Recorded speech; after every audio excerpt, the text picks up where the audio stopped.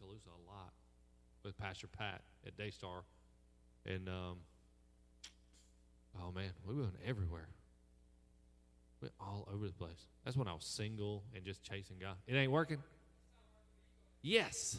That's what I was just praying for. I was like, I hope it don't work. So I'm going to put this mic down and tell me if it works.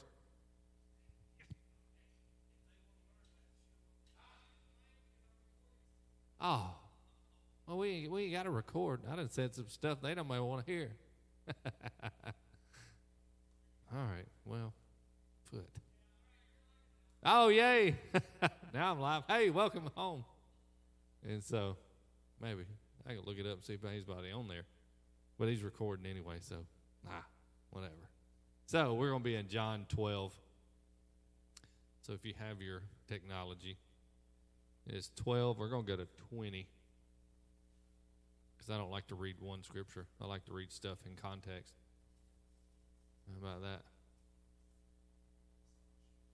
Do what?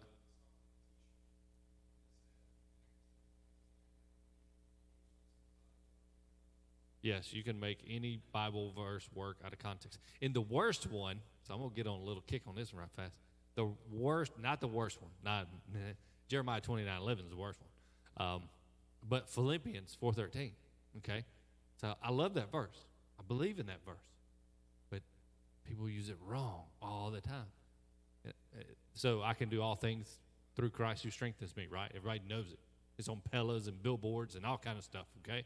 Because you can do anything through Christ, right? Okay, there's two little kids getting ready to run a race. And both of them love God. And both of them are praying hard. Both of them work hard, prepared for this race.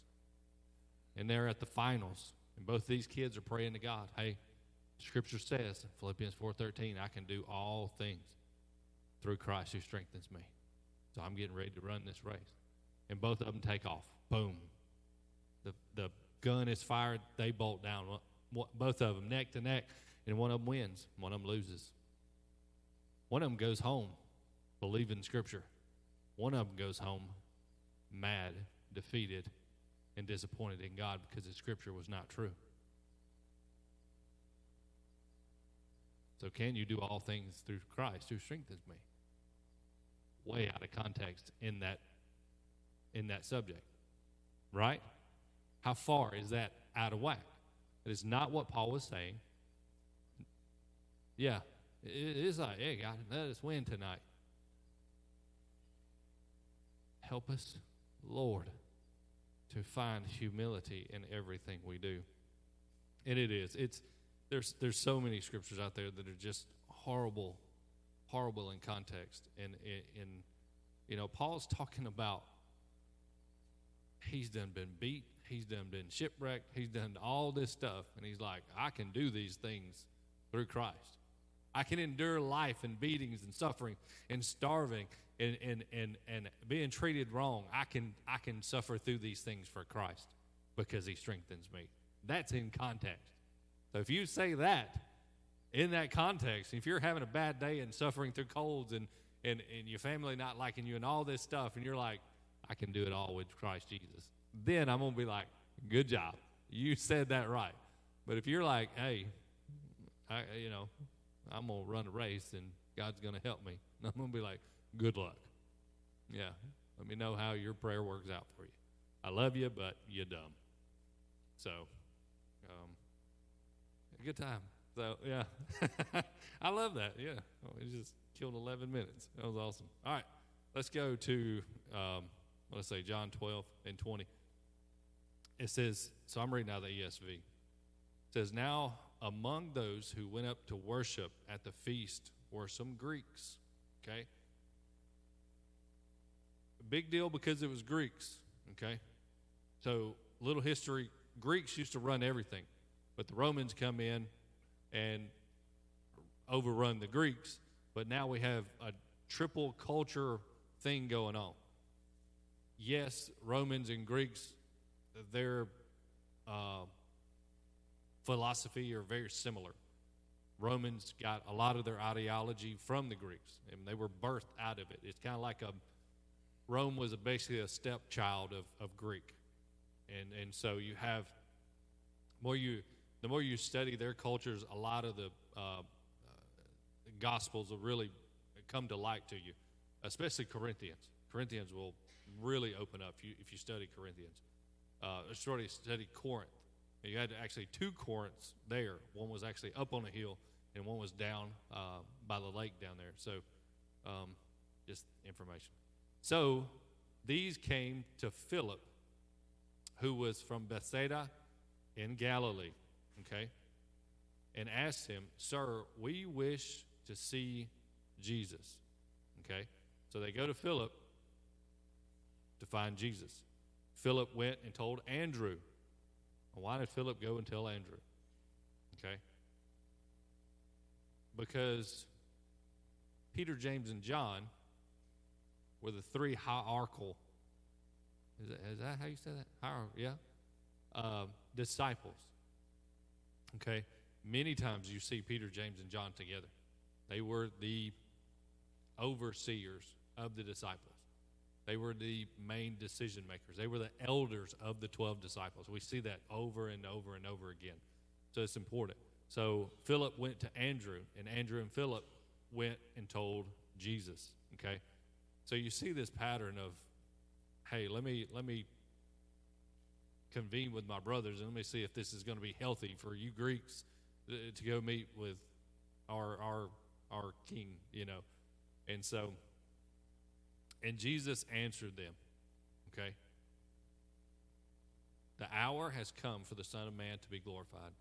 Truly, truly, I say to you, unless a grain of wheat falls onto the earth and dies, it remains alone. But if it dies, it bears much fruit. Whoever loves his life loses it. Whoever hates his life in this world will keep it for eternal life. If anyone serves me, he must follow me. And where I am, there will be my servant also. If anyone serves me, the Father will honor him. Okay? What is Jesus saying there?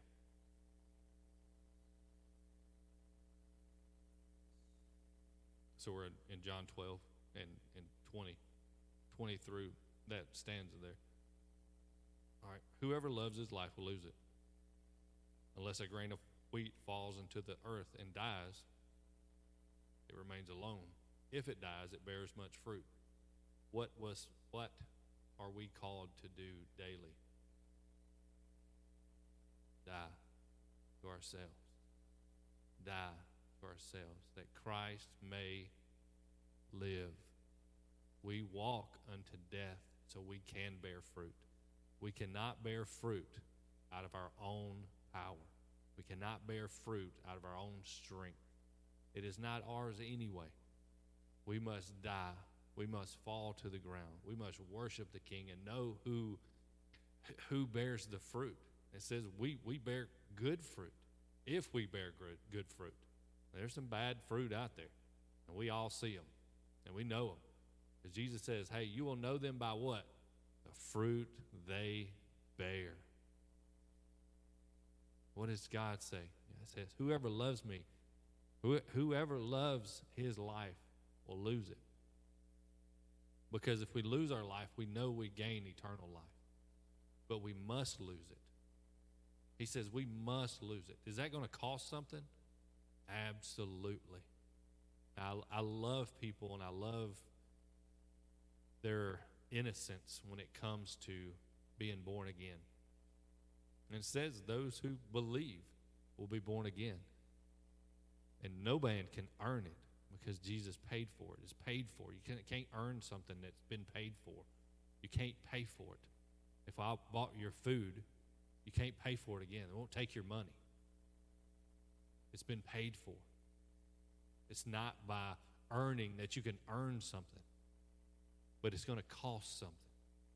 It's going to cost standing in line and still waiting for your food. It's going to cost you. And here it says, hey, you have to lose your life to find it.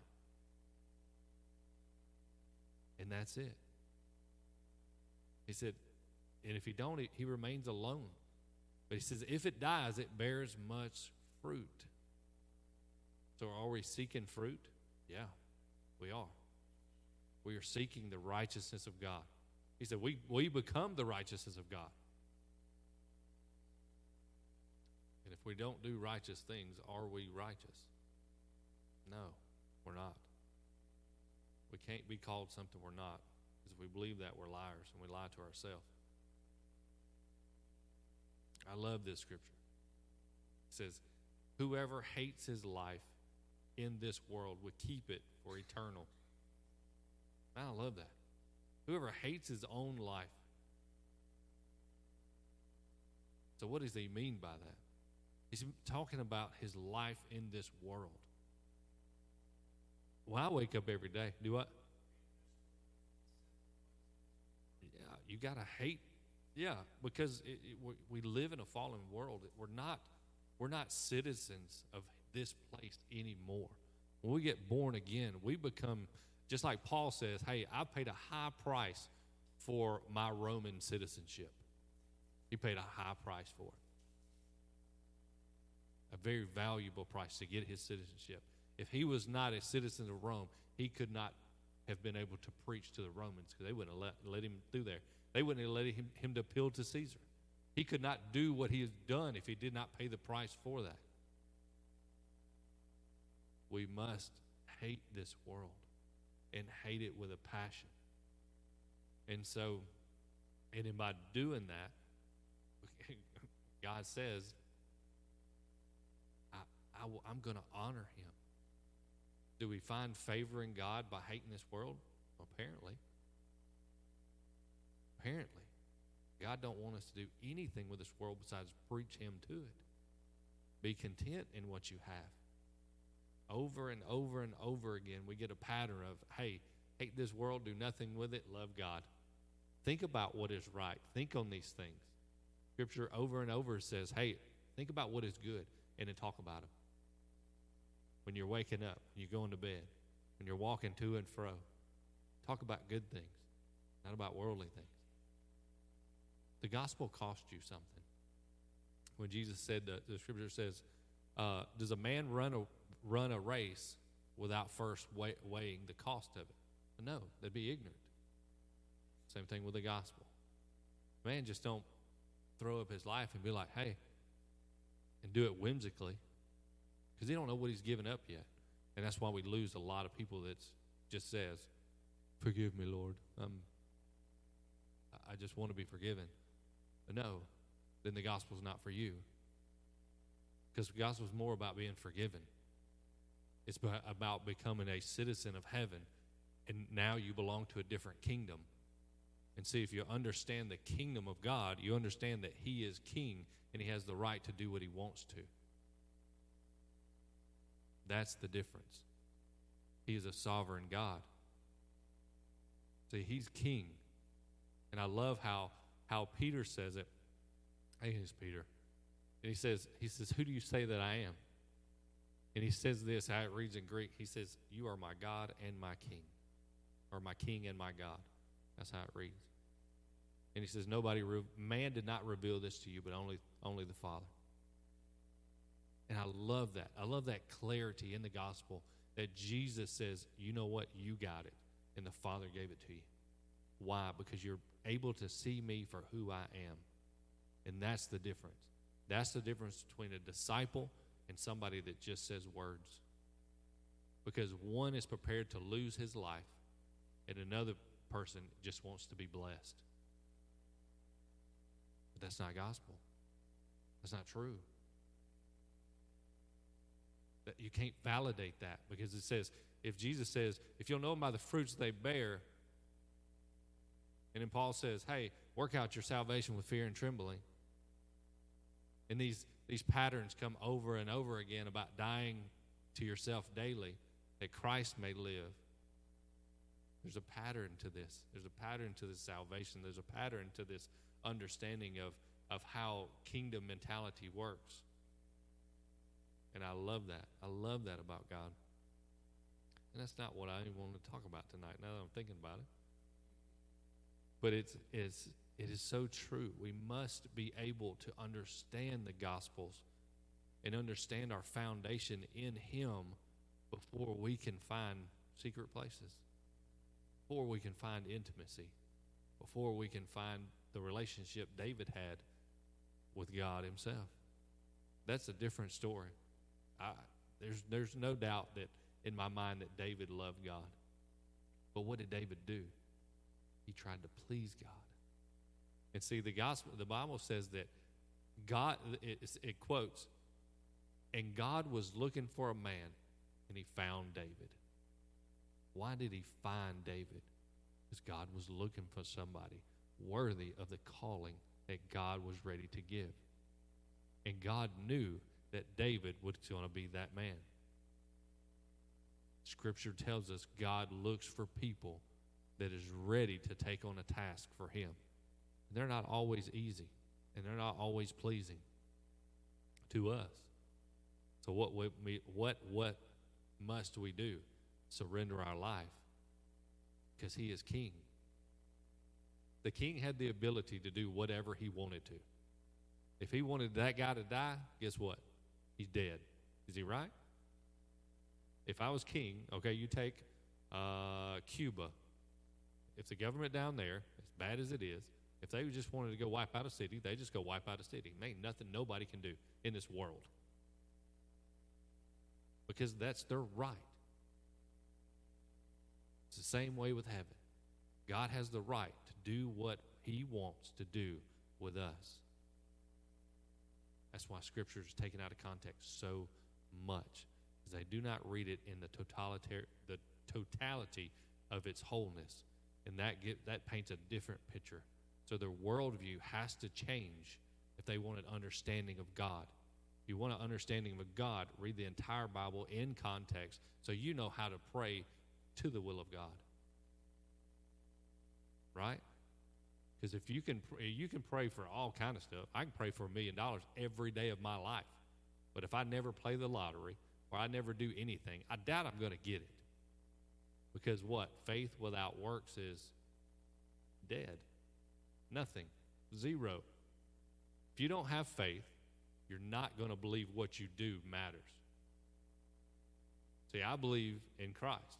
That's why I preach God everywhere I go. That's why I tell people that Jesus loves them. Because what I believe shows up. It shows up in works. It shows up in who I am. It shows up in what I do. It shows up in my household. It shows up when I eat. It shows up when I pray. Everything I do produces the fruit of what I believe.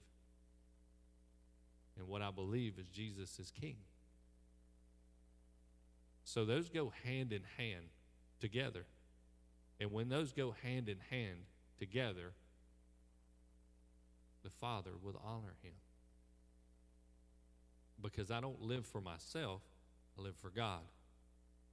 Just like we all do. We do it on different levels in times of our life. There's times where I've been wide open to God. And there's sometimes I've been very lazy and complacent. But I allow myself for God and people to speak into my life and put me back in my place where I need to be. And I'm thankful for that. It's called discipleship. People need to be allowed into your life as iron sharpens iron. You need people in your life that will set you up. Be like, look, I love you, but you're lazy. I love you, but your prayer time's horrible. I love you, but you need to seek Jesus. I love you, but get out of your pity party. You need people like that in your life. They love you. They're there. They're not going away. Those are the people you want in your life. Be vulnerable. Be vulnerable to the gospel. I've been a part of a lot of churches in my lifetime where everybody's poop don't stink.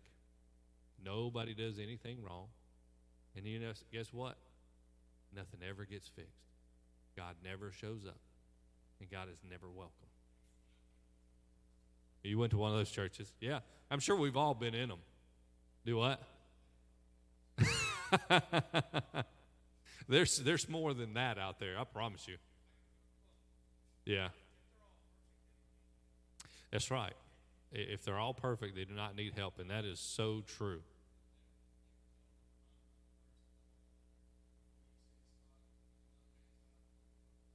Yeah. Yeah. You know, yeah. And that, yeah, they come with the scripture, don't judge me, get the log out of your eye before you get the speck out of mine. And no, pretty sure there's a book in here called Judges. Don't judge me. God set up judges. Yeah, that's one of them. Do what? Right. Yeah. God wants us to judge. God wants us to rightly divide. He eats the Pharisees up because they were the worst at it. They were the worst that would have been like, hey, you need to fast today and eat behind their back, and it's very hypocritical. But don't be a hypocrite is what he's saying. Don't preach one thing and do another. That's what he's talking about. But if you're walking a righteous, holy life, absolutely speak into other people's lives. Absolutely judge them. Why does it say, hey, if somebody sins, take him before, or go get a brother and go call him out on it? What? Is that judging somebody? Yeah. Yeah. And then he say, hey, if they don't repent, take him before the church. If you don't repent then, kick his butt out. You don't see that happening. And it's love. And it's love. Because it said what? The scripture says what? Turn them over to Satan. And that's bad. But that's scripture. That ain't me. That's following God's attributes and desires for his people. Why? So that they can see God for who he is. Because I guarantee you can't really look up until you've been to the bottom. And I've been to the bottom a few times in my life. We all have. A lot of people have. And people have hard times. And I believe hard times is real. I know. I've been through them. But it's not an excuse not to seek Jesus because you have a hard time. It's actually a better reason to seek God. Because there is hard times in this world. He says there are going to be hard times. But he says they do what, though? They produce perseverance. Perseverance and long-suffering produces faith and steadfastness. Paul says, enjoy when these things come. Consider it pure joy when you face trials of many kinds, because the testing of you produces faith. So you can't have faith without testing.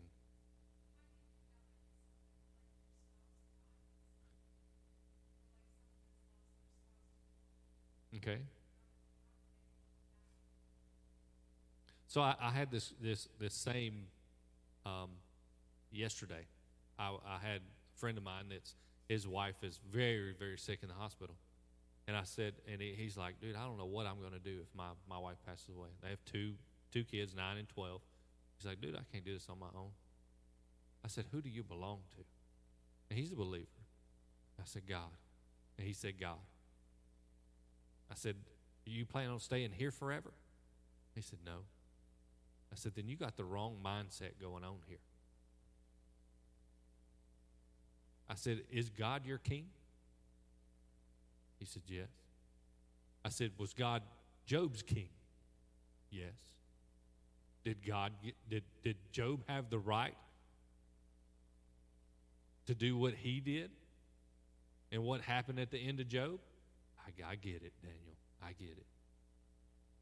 We don't have the right to tell God what blessings and cursings we want.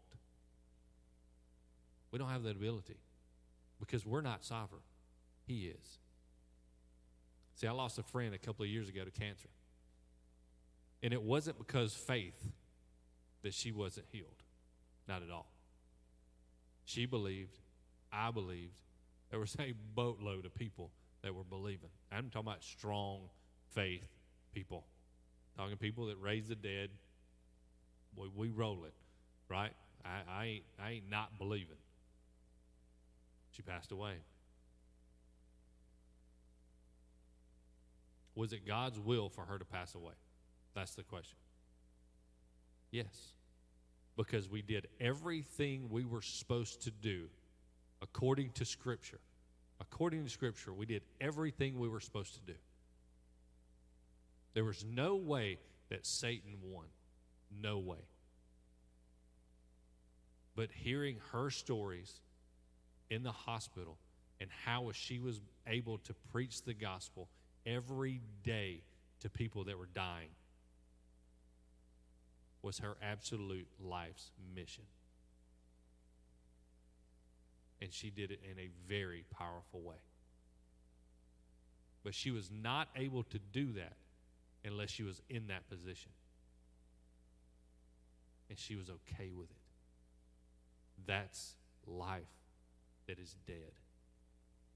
That is someone that is totally surrendered to God. And just like Paul, he said, man, I would rather be out of this body, because I know to be out of this body is to be present with God. Our main goal is to say or to hear, well done, my good and faithful servant. When I get to heaven, I'm going to hear well, then I'm going to be listening to the next word. It's going to be like, well, hell, or well, good, or well done. You know, I'm just like, I just want to, I ain't going to say nothing. People often say, what are you going to say when you get to heaven? Not a dang thing. Because I'm going to be listening. Probably with a lot of tears in my eyes. Maybe my face to the ground. I'm going to be like, it's you again. And I know where I'm going to be. Because that's where I want to be. Because this world is dead to me. I don't want to be here. I do now because I know I have a job to do. I know I want to save souls and lead them to Jesus. That's the only reason I'm here. To love on people, love on my family, serve God with everything I can. That's the only thing that matters. I am content in what I have. I don't need nothing else. I don't need nothing else. And I got a roof over my head, the bills are paid, and I get to love on people. Man, what else is there? There ain't nothing else. I'm content in what I have. Can God bless me? Yeah. Can God curse me? Yeah. Am I okay with it all? Yeah. Because he is my king.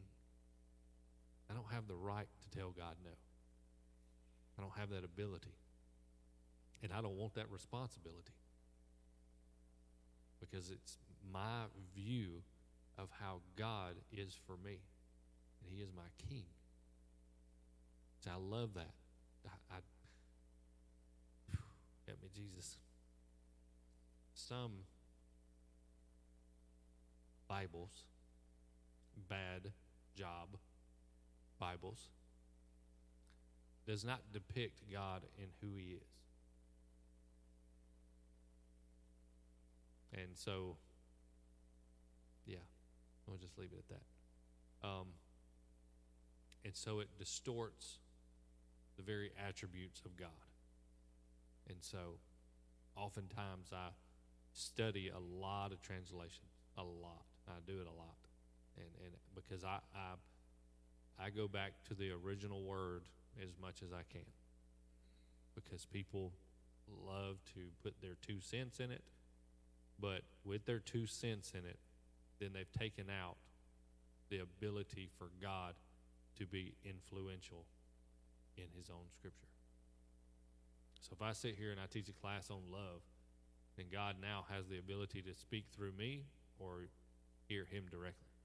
Because I done gave you everything that I know. But what if it's wrong? And you believe it? That's worse. That's why God says teachers are going to be judged more harshly. That's scary.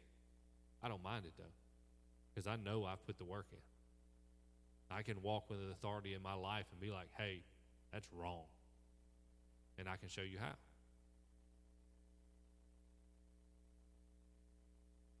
But it's not me being arrogant.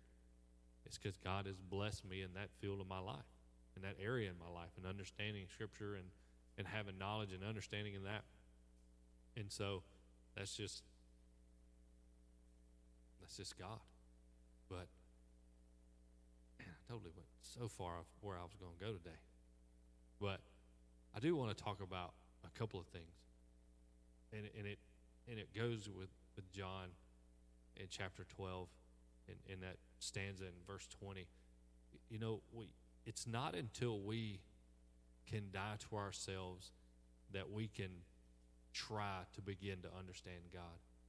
Because it takes us to a place, being dead takes us to a place where being disobedient can't. God won't let you in those places. People were not allowed into the temple to make sacrifices unless the right offering was there. They just didn't let you come up with a dove if you killed somebody. He said, no, that ain't happening. That's why the priest once a year in Yom Kippur offered up his life, knowing his life was on the line if he did something wrong. God would absolutely have killed him. Is it any different for us to come to God unholy, not unholy, unworthy and disrespectful, and ask for forgiveness for something we are not ready to repent from? Does that make sense? We know in our own hearts, now I'm probably going to do this tomorrow. And I know people like that. I know people that are just having a hard time with sin. It's okay to have a hard time with sin. It's not okay to blame your hard time with sin on God because he made you that way. Just like sexual sins. It's one of the biggest. But God made me this way. So he also gave you the Holy Ghost and self-control, which is a fruit of the Spirit. Don't blame God. You better blame yourself and check and start working out, as Paul says. It's okay to work out a little bit physically, but you better learn to work that spiritual man out. There's no way in the world I sin every day because I know how close I walk with God. And I don't like that people either. You sin every day. You're a bad guy. You're horrible. You sin every day. That's wrong. Why did Jesus say right there in the end of the chapter, I can't remember what chapter it is, says, be perfect as my heavenly Father is perfect. What did you say? Go and sin no more. Why would he tell us something like that if it was not able to happen? It should be an accident because you shouldn't do it if you knew better. Yeah, it shouldn't be willful. But we do have problems with sin. Just like anger. It's not a problem. Anger is not a sin. Acting upon anger might be a sin. Because I know there's times I get mad. There's times in the Bible God got mad and just killed a lot of people. Is it an attribute of God to get mad? Absolutely. I get mad at the devil all the time. I get mad at myself. And that's okay. Being angry is not a sin. Being angry, staying in sin and letting that breed to other stuff, that's a sin. Just like eating not a sin. Gluttony's a sin. They were so bad back in the day that to be identified as a rich man depended on how big you were. That was sexy back in the day. Man, that looked so good. Man. But it really was. And that's what they were like. Listen, you've gone way too far. You've eaten so much just to prove that you're rich. Yeah, Alabama is full of sexy people. Just saying.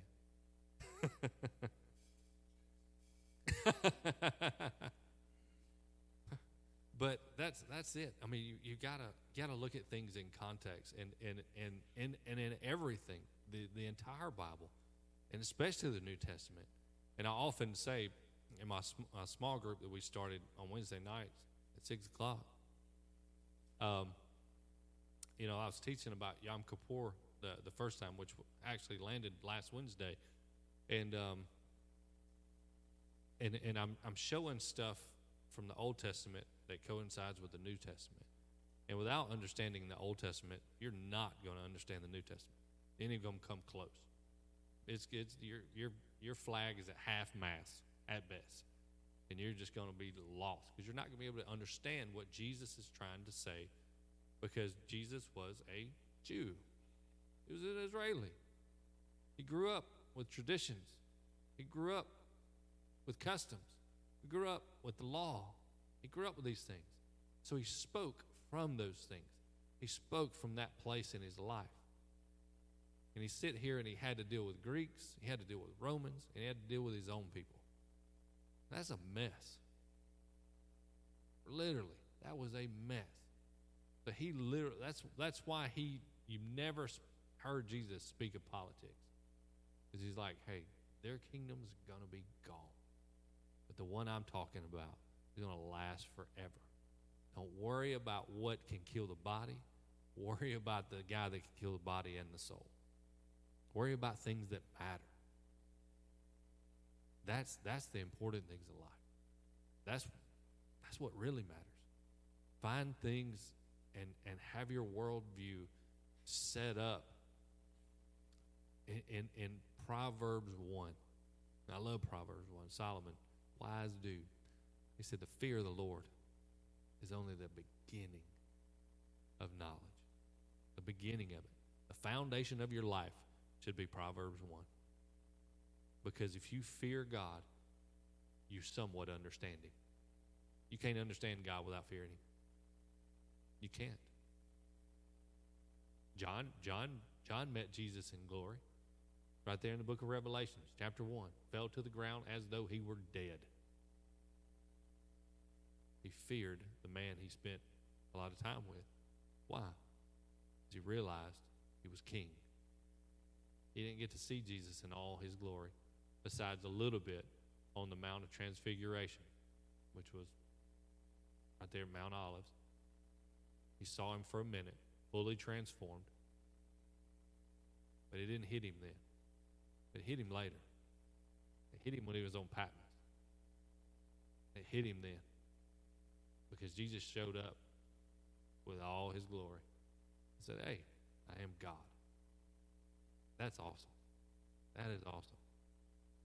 I mean, it's a good time when, and that's what I want here. Jesus is coming here. He absolutely is. There's too many people that pray on Monday night and they're seeking God to come. I wouldn't be here if God wouldn't have told me. You know, I had a lot of stuff going on, and God's like, I need you here. I'm like, nah, why? You know, why? And it's okay to ask God why. It's not wrong. It's wrong to disobey it. It's not okay. It's not wrong to ask why. That's okay. We have those in Scripture too. We have those. People ask God why. Why? That's okay. Just don't disobey it when he says why. The disciples followed Jesus to the death. Why? Because they understood that it did not matter what they gave up here. Because what they gave up here only blessed them there. You know, I had a question. Somebody asked me, it's been a while ago. They said, when we get to heaven, are we going to be judged right then? I said, no. Can't happen. He said, why?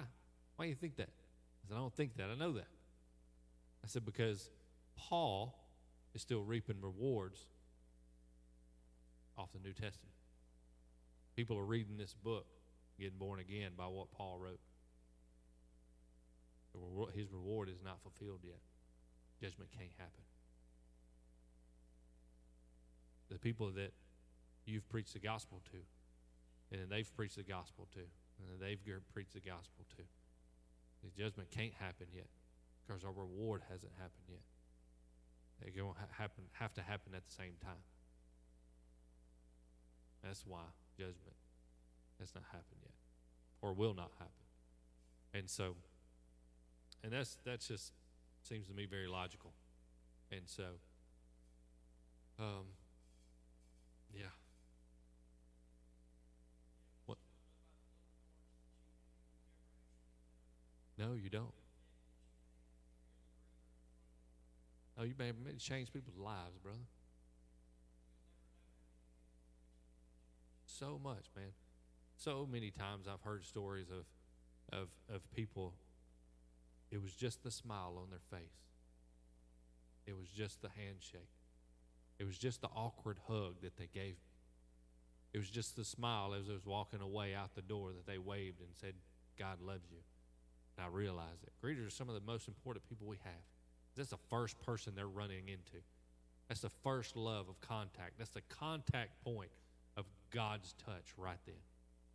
I love that. Smith Wigglesworth talked about that. He's like, it ain't the hand that does anything when he drop kicked the baby.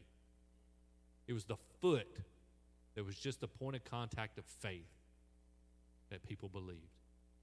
It isn't me that when I preach the gospel, I'm just a contact point of God. That's all I am. That's it. That's all we are. It's anything we do, we're just a contact point for God himself. That's it. I love that. I love how he says that. That ain't for me. That's old Smith. And I love Smith Wigglesworth. And so, y'all know who he is, right? Yeah, everybody should. Oh, Tommy does? Yeah, I love Tommy. I talked to him today.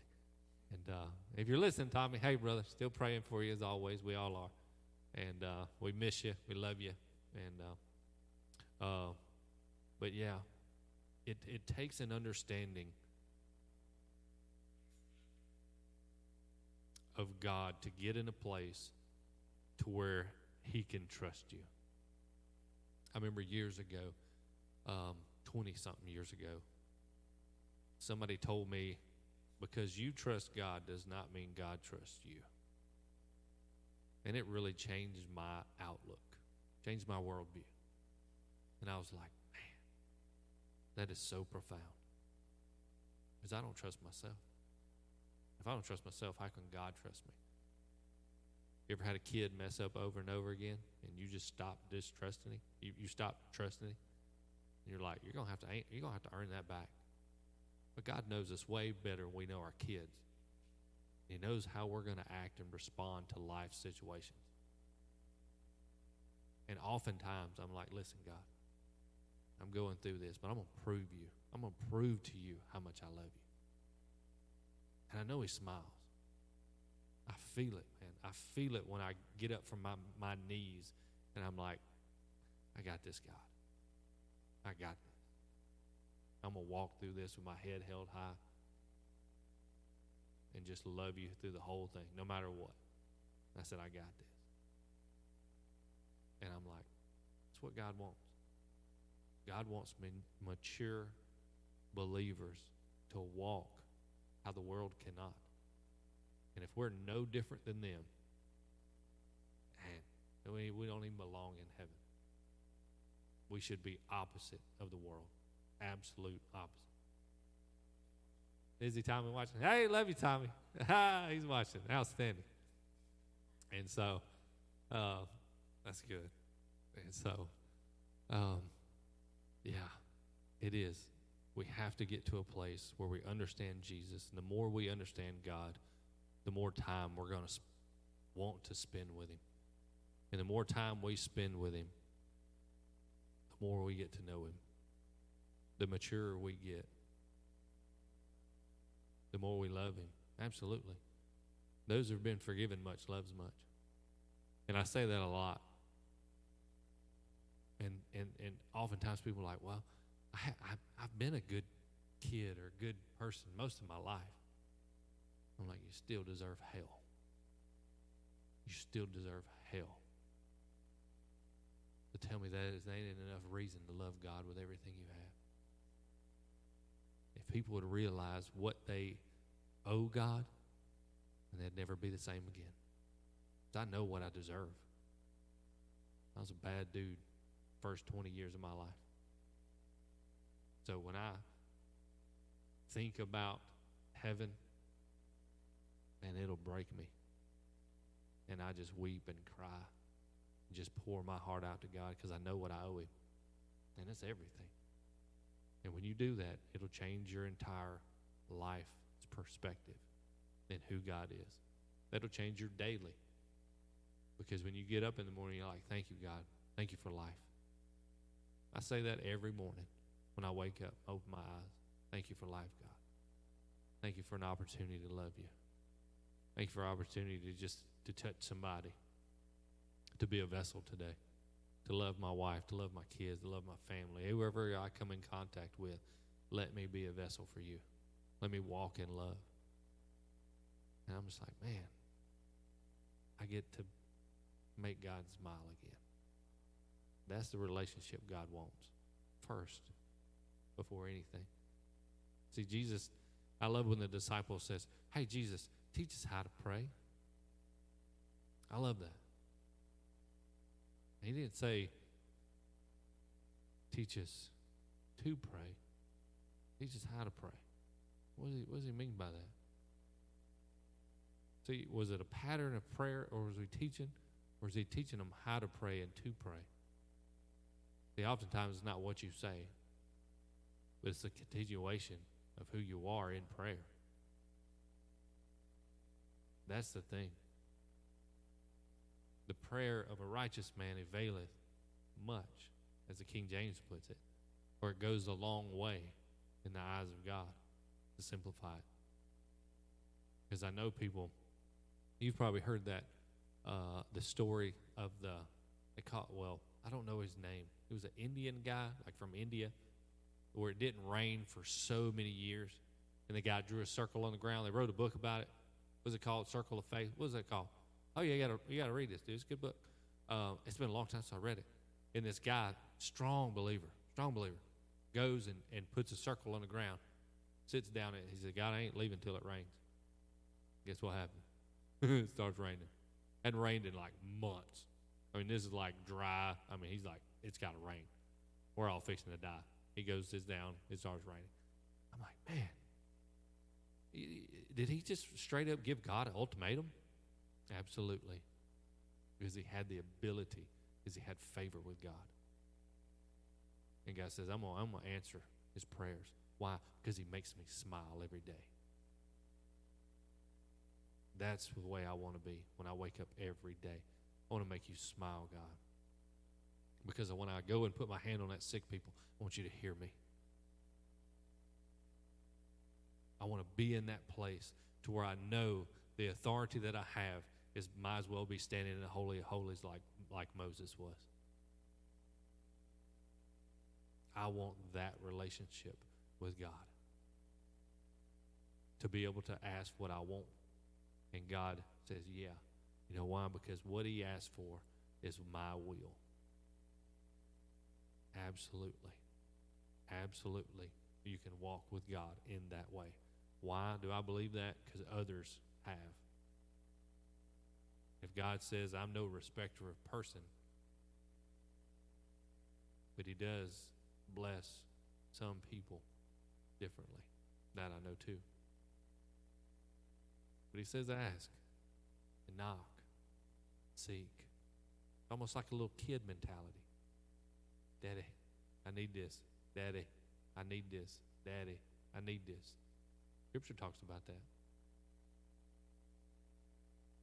Scripture talks about being perseverance in prayer. Having perseverance in prayer. And so, it is. We have to have a better understanding of God, I think, in this day and age. I think our Western culture has misidentified a lot of religious and glossy preaching that has just made God out to be your best friend, dude. That is not how he's identified in the gospel or anywhere in the Bible. If he'll kill you for doing something wrong, he is not your buddy. He is your God and your king. Treat him as such. I guarantee your mind will be blown. Okay, so I'm talking about worship. I think it's next month, doing a little class, right? These little classes are coming up soon. And so, the word worship, biblical worship, literally means to physically bow before God. It's the only way it's described in the Bible. In the Hebrew and Greek text, it literally means worship means to put your face on the ground and bow to God. That's the only way it's described in the Bible. Now, there is sacrifices. There is honoring God. There's things. But when it says worship, I'm going to teach it. So y'all come later because we're fixing to end. But it literally, it is a Well, if I say this word wrong, it's going to come out bad. Prostrate, all right? It's not the other one. You get checked when you turn 40. Yeah, I'm like, I've been hitting the head too many times. Let me check this. Prostrate yourself before the Lord. Do what? Prone. Yeah, prone yourself out. To plank thyself. Do some abs. And that's literally, I mean, you can go check it if you want to. But it literally means to bow. To bow before the King. To worship Him. And why? Would we do that to a friend? Would we do that to a buddy? No, because God is not that. God is King. I love it when Hebrew says, when the Hebrew prayers, it says, it's Shema Israel. All right, I can say it in Hebrew, but I'm not. It says, listen, O Israel. The Lord is one. The Lord is God. They exalt Him. They lift Him up. They tell Him how good He is. And I love that. I love that. A lot of times I'll read these old prayers and I'm like, dang, man, that is awesome. And I'll implement it in my own words, my own redneck terminologies. God, I love you. You know, I'm just like, that's how God wants to be loved. He wants to be worshiped. We're called to worship. We're called to lower ourselves and to die to ourselves so that He may be lifted high. I love that. We are a contact point of faith for people everywhere we go, as Smith Wigglesworth says. I love that. And if it's the only thing we hear tonight, be the contact point. Be the contact point that's dead. So when they see you, they don't see nothing besides God. Be that. I remember, as we close, I remember David Hogan talking a long time ago. He's like, because I can lay my hands on people and they get healed, it has nothing to do with the hand, but it's the God behind the hand. So people come from all over the place to go find David Hogan. But it wasn't David Hogan they were after. They were after the contact point that God had made. That was the key. Seek to be the contact point for God. That's what we want. That's what He wants. And that's what's important. So let's pray, and we'll talk some more. It's always fun to talk to y'all after the thing is stopped. Love you, Tommy. So, Father, we thank you. We thank you for so much for who you are and what you do for us. We thank you for being our God and our King. We thank you for the opportunity to love you back. We thank you so much that you hear us, that you love us, that you put up with us. God, teach us every day that we get up and we seek you and we invest time and energy and resources and everything that we put in the gospel. Lord, I ask you to bless it. God, as we seek you, as we knock, God, I pray that you open the door. As Scripture says, that you would come in and eat with us. God, we ask for the spiritual food. We ask for these things so we can bless your kingdom, so we can make it profitable, so we can make you smile.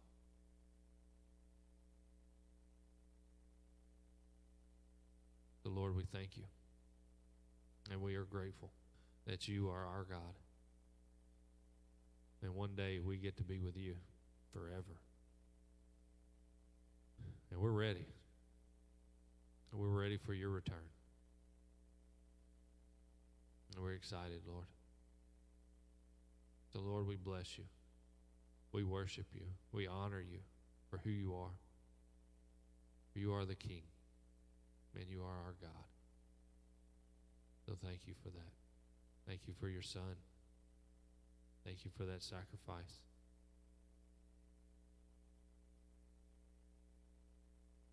And Lord, we hold our end of the contract. And we love you back. We obey you.